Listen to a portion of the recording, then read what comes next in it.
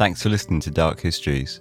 Before we start, I just want to take a second to thank all the people who support the show and help make it sustainable, both on Patreon and by signing up to Audible via the Dark Histories affiliate link. You can find links to both of those in the show notes if you're interested, or you can help out just by sharing the show with people who you think might be interested, on social media or with all the good people you might know. Alright, let's get on with the episode. Cheers. In 1948, a man of around 45 years of age was found dead on Somerton Beach on the outskirts of Adelaide, Australia. Sitting up as if staring out to sea, he was a man that until this day has no name and no cause of death. In 2013, new layers of intrigue were added, spurring renewed interest in the case, but the story of the Somerton man still remains a mystery. In this episode, we detail the case of what's often called simply Tamam Shud. This is Dark Histories, where the facts are worse than fiction.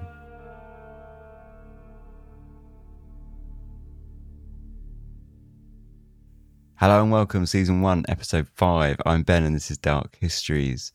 Today we're going to be having a look at the Somerton man. This is a belter of a case, and one that is probably one of the original mysteries that got me kind of back into mysteries, I suppose, as an adult.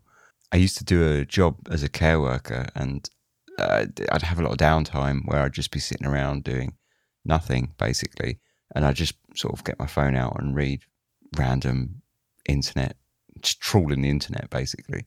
And I came across this case, and this is kind of, it's kind of the case that got me back into mysteries as an adult. Because, as a kid and teenager, I was all over it, but I suppose it had been a little while. So let's get straight into it. This is Tamam Shud, the Somerton Man mystery. On the morning of Tuesday, the 30th of November, a man arrived, presumably by train, in Adelaide train station. He bought a ticket to Henley Beach Station, one of only 3 tickets sold for that particular train that morning.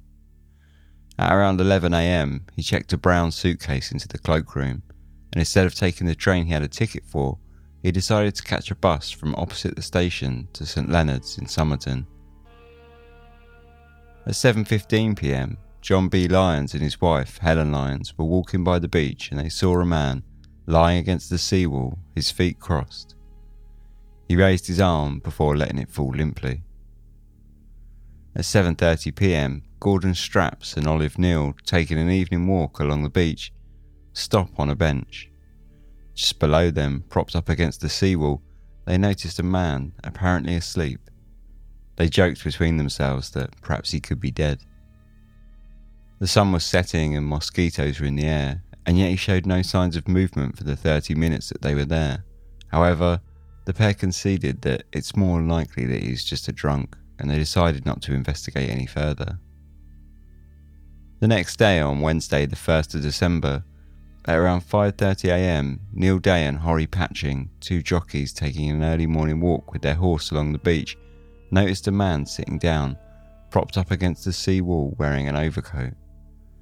They thought it strange that he was wearing an overcoat on such a nice morning, but they walked on by.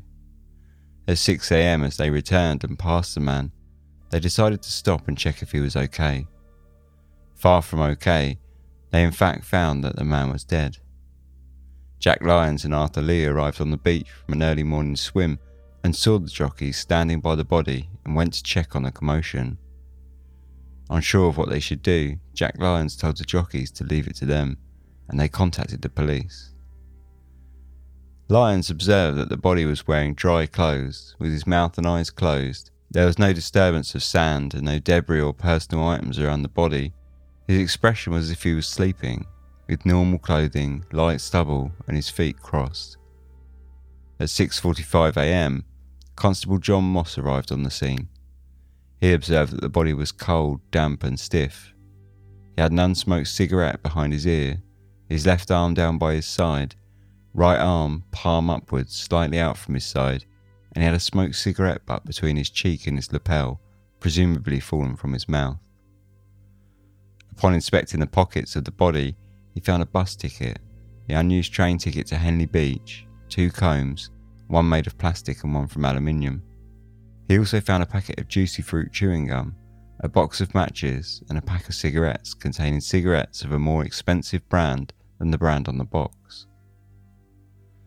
At 9:40 a.m, the ambulance arrived, took the body to the hospital, and he was pronounced dead by Dr. John Barley Bennett, with his time of death estimated by the state of his rigor mortis as being around 2 a.m. earlier that morning. The pathologist was cited as stating that the man was of Britisher appearance and thought to be aged about 40 to 45. He was in top physical condition, 180 centimetres tall with hazel eyes, fair to ginger coloured hair, slightly grey around the temples with broad shoulders and a narrow waist. He was dressed in a white shirt, red and blue tie, brown trousers, socks and shoes, a brown knitted pullover and fashionable grey and brown double-breasted jacket. All the labels on his clothes had been removed and he had no wallet. Upon further police investigation, it was found that his teeth did not match the dental records of any known living person in any databases, nor his fingerprints, which were circulated internationally but received no positive identifications. This may all seem very strange, and indeed, at the time, the police found it to be unprecedented, but the mystery of the Somerton man was just beginning. The autopsy was carried out the next morning on the 2nd of December 1948. The coroner noted that there was no sign of violence and his heart was healthy. His organs were deeply congested with blood and mixed with the food in his stomach. His spleen was 3 times that of a normal human size, though it was noted that this could possibly be from a pre-existing illness. No sand was found in the man's nose or mouth, but there was sand found in his hair, and he had small abrasions in between his knuckles which extended to the back of his right hand. Although the body had been found with his head propped up against the seawall, large amounts of lividity was found at the back of his head, suggesting that his body had spent some considerable time after dying with the head in a quite different position. The lividity's concentration towards the back of his head and neck, suggesting a spell of time lying on his back. Toxicology tests for poisons or toxins came back negative, and no cause of death could be determined. The coroner commented that he was quite sure that the man had not died a natural death and suspected poisoning of some kind, though the food found in his stomach, that of a pasty, estimated to have been eaten at around 11 p.m. on the night of his death, was not the culprit. As the police were yet to identify the body and they had no leads with which to work, it was embalmed for preservation on the 10th of December. Over the next few weeks, there were many positive identifications of the Somerton man reported in the media, though they are all dismissed after further investigation by police. Hard facts go quiet on the Somerton man for a short time, but on the 14th of January, workers at Adelaide train station discovered the brown suitcase checked into the cloakroom on the morning of the man's death. The police checked the suitcase out of Adelaide station on the 14th of January 1949. It was brown in colour, new and unlocked. Inside they found a dressing gown, a pair of slippers, some spare thread, 4 pairs of underpants, pyjamas, shaving items, a light brown pair of trousers, an electrician's screwdriver, a table knife cut down into a short, sharp instrument, a pair of scissors with sharpened points, a small square of zinc which was thought to have been used as a protective sheath for the knife, and a stenciling brush. Identification marks and tags had been removed from the clothing. However, a tie, laundry bag and singlet were stitched with the name Keane and T. Keane.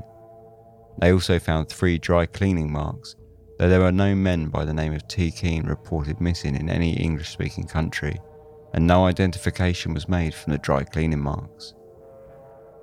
The police did find, however, that the type of stitching in the jacket was that of a type only found in America, and being as how the jacket was made to measure, there was a very high likelihood that he was an American man or had spent significant time in the States. At the inquest on the 21st of June, the result was left inconclusive. Speculation from the coroners of poisoning was noted. In particular, poisons digitalis and oubain were both identified as being possible to kill a human and yet remain untraceable after death. A second doctor at the inquest, however, contradicted this statement. Dr. Robert Cohen stated that I feel quite satisfied that if the death were caused by any common poison, my examination would have revealed its nature. If he did die from poison, I think it would have been a very rare poison. I think that the death is more likely to have been due to natural causes than poisoning. An unnatural death was finally presumed, though cause was unknown and there was no identification of the victim. The inquest was adjourned sine die. A plaster cast of the dead man's head and shoulders were made for later attempts at identification, and the body was finally buried, with the headstone marking the plot. Here lies the unknown man who was found at Somerton Beach. The mystery of the man's body is buried in the earth. However, the true mystery is just beginning.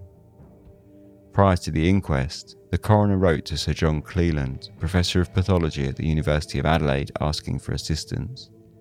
Upon his inspection of the body and the suitcase, Cleland made several key observations that the police had failed to note. Firstly, he found that the spare thread in the suitcase matched that of the clothing sewn into a repair on the lining of one of the pockets of the man's trousers, and that the brand of thread was rare to be found in Australia, tying the two together conclusively. He also noted that the man's shoes were remarkably shiny and recently polished, commenting that he did not think that the man would have walked onto the beach much, if at all. Finally, he found one last piece of key evidence in the case. Rolled up and stashed in a small fob pocket in the man's waistband was a small scrap of paper torn from a larger page. There was print on one side that read simply, "Tamam shud," a Persian phrase meaning ended or finished. Public library officials were called in to try to identify the printed text. They successfully identified it as the final phrase on the last page of a book known as the Rubaiyat of Omar Khayyam. The Rubaiyat of Omar Khayyam was a book of poems attributed to a Persian poet named Omar Khayyam and translated by Edward Fitzgerald. It was a reasonably popular book at the time. However, it would soon be found that this particular page had been torn from a very specific and rare copy. A photograph of the scrap of paper was released to the press, and on the 22nd of July, a man went to the police with a copy of the Rubaiyat of Omar Khayyam, printed in Christchurch, New Zealand in 1941, that he had found in the footwell of his car.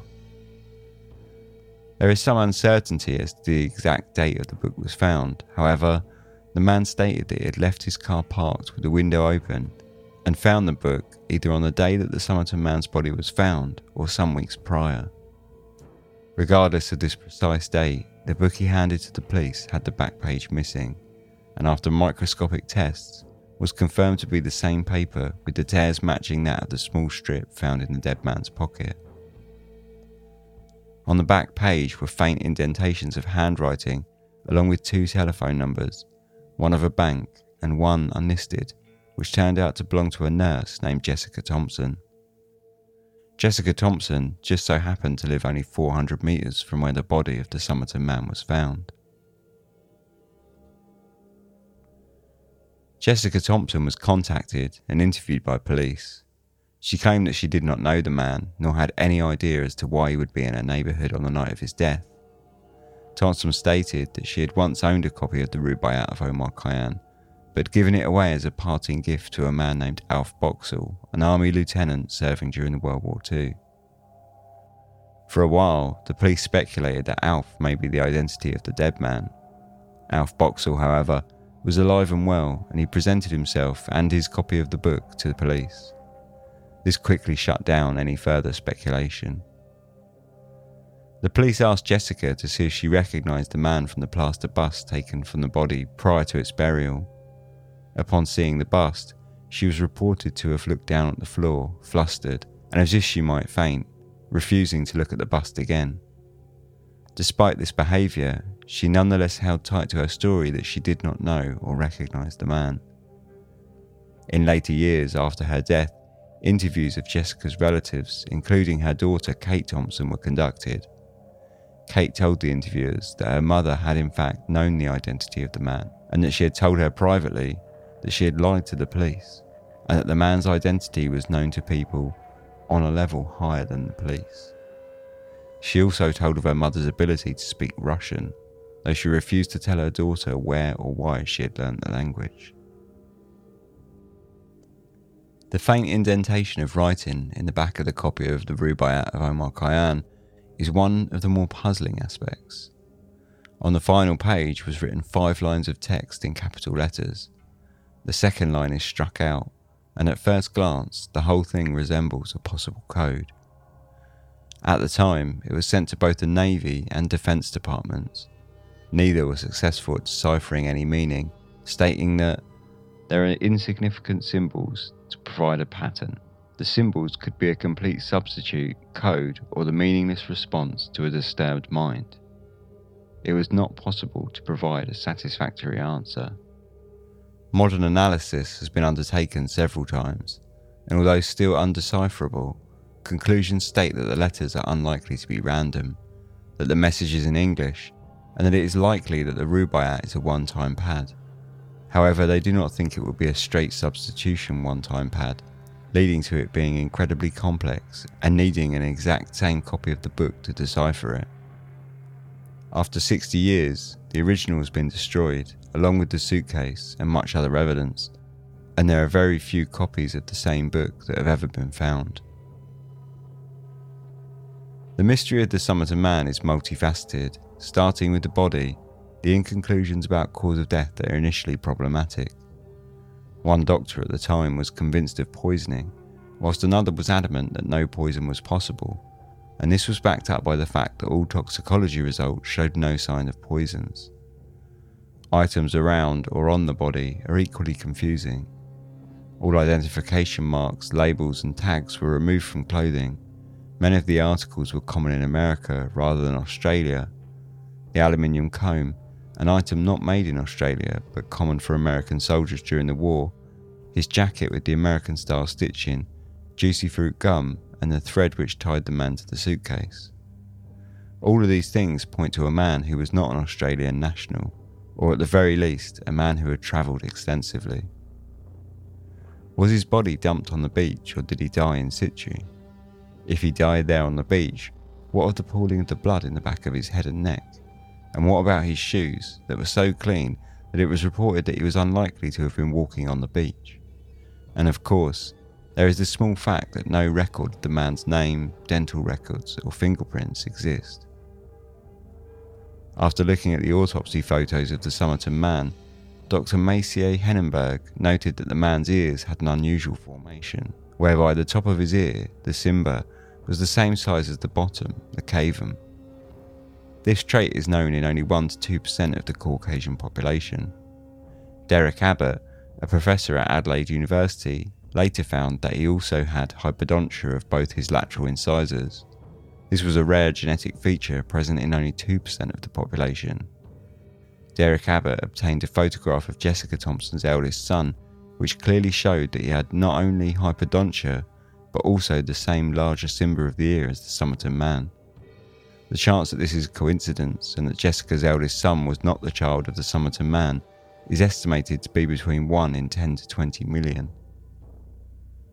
In 2011, a woman contacted Messier Henenberg with an ID card issued by the United States to foreign seamen during World War II and that she had found in her father's possessions. The man on the ID card was named H.C. Reynolds, and the photograph had several matching characteristics with that of the Somerton Man, including a mole and a larger cimber of the ear. Henenberg stated that, in a forensic case, this would allow me to make the statement positively identifying the Somerton Man. The card was issued to the man named H.C. Reynolds in 1918. He was 18 years old and his nationality was British. Despite his official form of identification, no records relating to an H.C. Reynolds has ever been found in British, American, nor Australian national archives. So just who was the Somerton Man, and what relationship did he have with Jessica Thompson? It seems highly likely that they had at least a personal relationship, but did they perhaps have a professional relationship too? Investigative work is continuing to this day in the hopes that we may one day find out. The most often touted speculation lies on the possibility that he was a spy, possibly with Jessica too. This was, after all, the beginning of the Cold War. The code remains a mystery that may hold many answers as to exactly what his business was in Somerton in December in 1948. As for his death, that will always likely remain a mystery. It seems easy to point to poisoning as the likeliest answer, but if so, who, why, and how? Was he poisoned on the beach or killed elsewhere and dumped and posed by the seawall? The questions are many and the answers few, making the Somerton Man one of the most intriguing cases in our dark history. It's a big one. I'm not quite sure how I managed to keep it so compact, actually. Obviously, I'm re-recording these earlier episodes, so there has been some work on this case since, and we can discuss some of those kind of newer revelations, I guess, after these short ads. Ads are a pain in the butt, right? So do you want to know a good way to avoid listening to them? If you sign up to Dark History's Patreon, you get ad-free versions of the show with early access to episodes, access to bonus content, stickers, exclusive discounts on the t-shirt store, and all that other good stuff. You get content from me, you get videos, I give like a little running commentary and behind the scenes of how I make the show. And by being a member, you're directly supporting the show. You can sign up for as little as $1 per month, and you can help make Dark Histories the best it can be. For more information, check out our website at darkhistories.com or pop over to the Patreon at patreon.com/darkhistories. Right, enough of all that. Thanks for listening, and let's get back to the episode. So the Somerton Man, it's a fantastic case, and one that I think I hold kind of an unpopular view on now, in that I sort of always believed that he was a spy, but that's an opinion, that's a theory that seems to be sort of slipping by the wayside these days, and people sort of less and less guessing that and saying he's sort of not so much a spy. But I still think that he's a spy. I still buy that theory. I'm way too excited by the idea that he might have been some crazy Cold War spy. But there has been, I'm recording all of these episodes because of, obviously, my hardware has improved. So I wanted to go back and re-record them. And firstly, I'm amazed at how compact I kept this script. You know, if I'd have done this in sort of season 3 at some point, it probably would have been about, 3 times as long. But secondly, there's obviously been sort of new things since I wrote this that have come out about it, because Derek Abbott, the professor from Adelaide University, is still kind of, it's like an ongoing thing for him. He's actually married to someone who's sort of involved with Jessica Thompson, I believe. Granddaughter of Jessica Thompson, maybe? And he continues to dig into the case and try and crack it. The code's been tried to be cracked a few times since, and they've definitely found that it's in English. At the very least, they know that it's a code and that it's in English. That's about all they've kind of managed to figure out on that front, which is absolutely frustrating as hell, because that is a great part to the mystery, that there's this code that's staring us in the face that no one can solve, but it's infuriating that no one's been able to solve it. The other thing is obviously Derek Abbott is constantly trying to get funding for exhumations and things like that, so that he can get DNA analysis and things like that. And he's also, they found things like patches of hair on the bust that they've been able to use for DNA analysis, or they think they can use for DNA analysis. Sorry. So there's that part to it as well. So it's I don't think there's been any great revelations since I wrote this originally, but it's certainly a case that's constantly moving. I say constantly moving. It's constantly moving in slow motion. You could perhaps say that. It's always sort of being caught up by legislation and funding. So, but I do think it's one of those cases where eventually we'll probably find the answers if Derek Abbott continues to go at it like he has been, and I think he probably will. So, yeah, I do think we'll possibly, maybe not the code, but we'll at least probably find out why the Somerton Man, or who the Somerton Man was, rather. I think that's probably something that we will one day find out. As to the code, I'm not so sure about that. That's been tried to be cracked several times. With the most modern kind of cloud computing sort of power behind it, it's still not been cracked. So the best they've kind of found was that it's almost certainly in English, and it is definitely a code, and it comes from a one-time pad. That's about all they found of that code. So I'm not sure if that will ever get cracked, but at least by knowing who he was, we might know a little more about why he was there. My personal theory, I've got a kind of little pet theory, is that he was a spy, and so was Jessica Thompson, and they had some kind of relationship, and he was visiting her. As to why he would have got killed, who knows, and how, who knows again. I think it probably was poisoning, but who knows? It could have been something completely natural. It's a fantastic mystery, it really is. It's one of those ones that I think until we find the answers, we'll just go forever, because the amount of evidence we have is such a small amount that it's almost entirely speculation if you're going to try and devise a theory. And that's obviously, it's not factual and it's not scientific, but it's a great deal of fun to kind of come up with a backstory for this man. I think eventually, like I say, I think we'll probably find out the answers. But otherwise, yeah, I think, we'll leave that episode there. So thanks for listening. If you'd like to find us on social media, we're everywhere. Twitter @Dark Histories, Instagram @dark_histories. We have a Discord where you can come on and chat with each other. It's like a little community, and that's really nice. You can find links to all of that at darkhistories.com, and you can also find a way to email me there if you'd like to contact me directly, which is contact@darkhistories.com. But so if you go to www.darkhistories.com, you'll find links to everything, every way of contacting and following and subscribing and all the rest. So yeah, thanks for listening. It's been a pleasure. Sleep tight.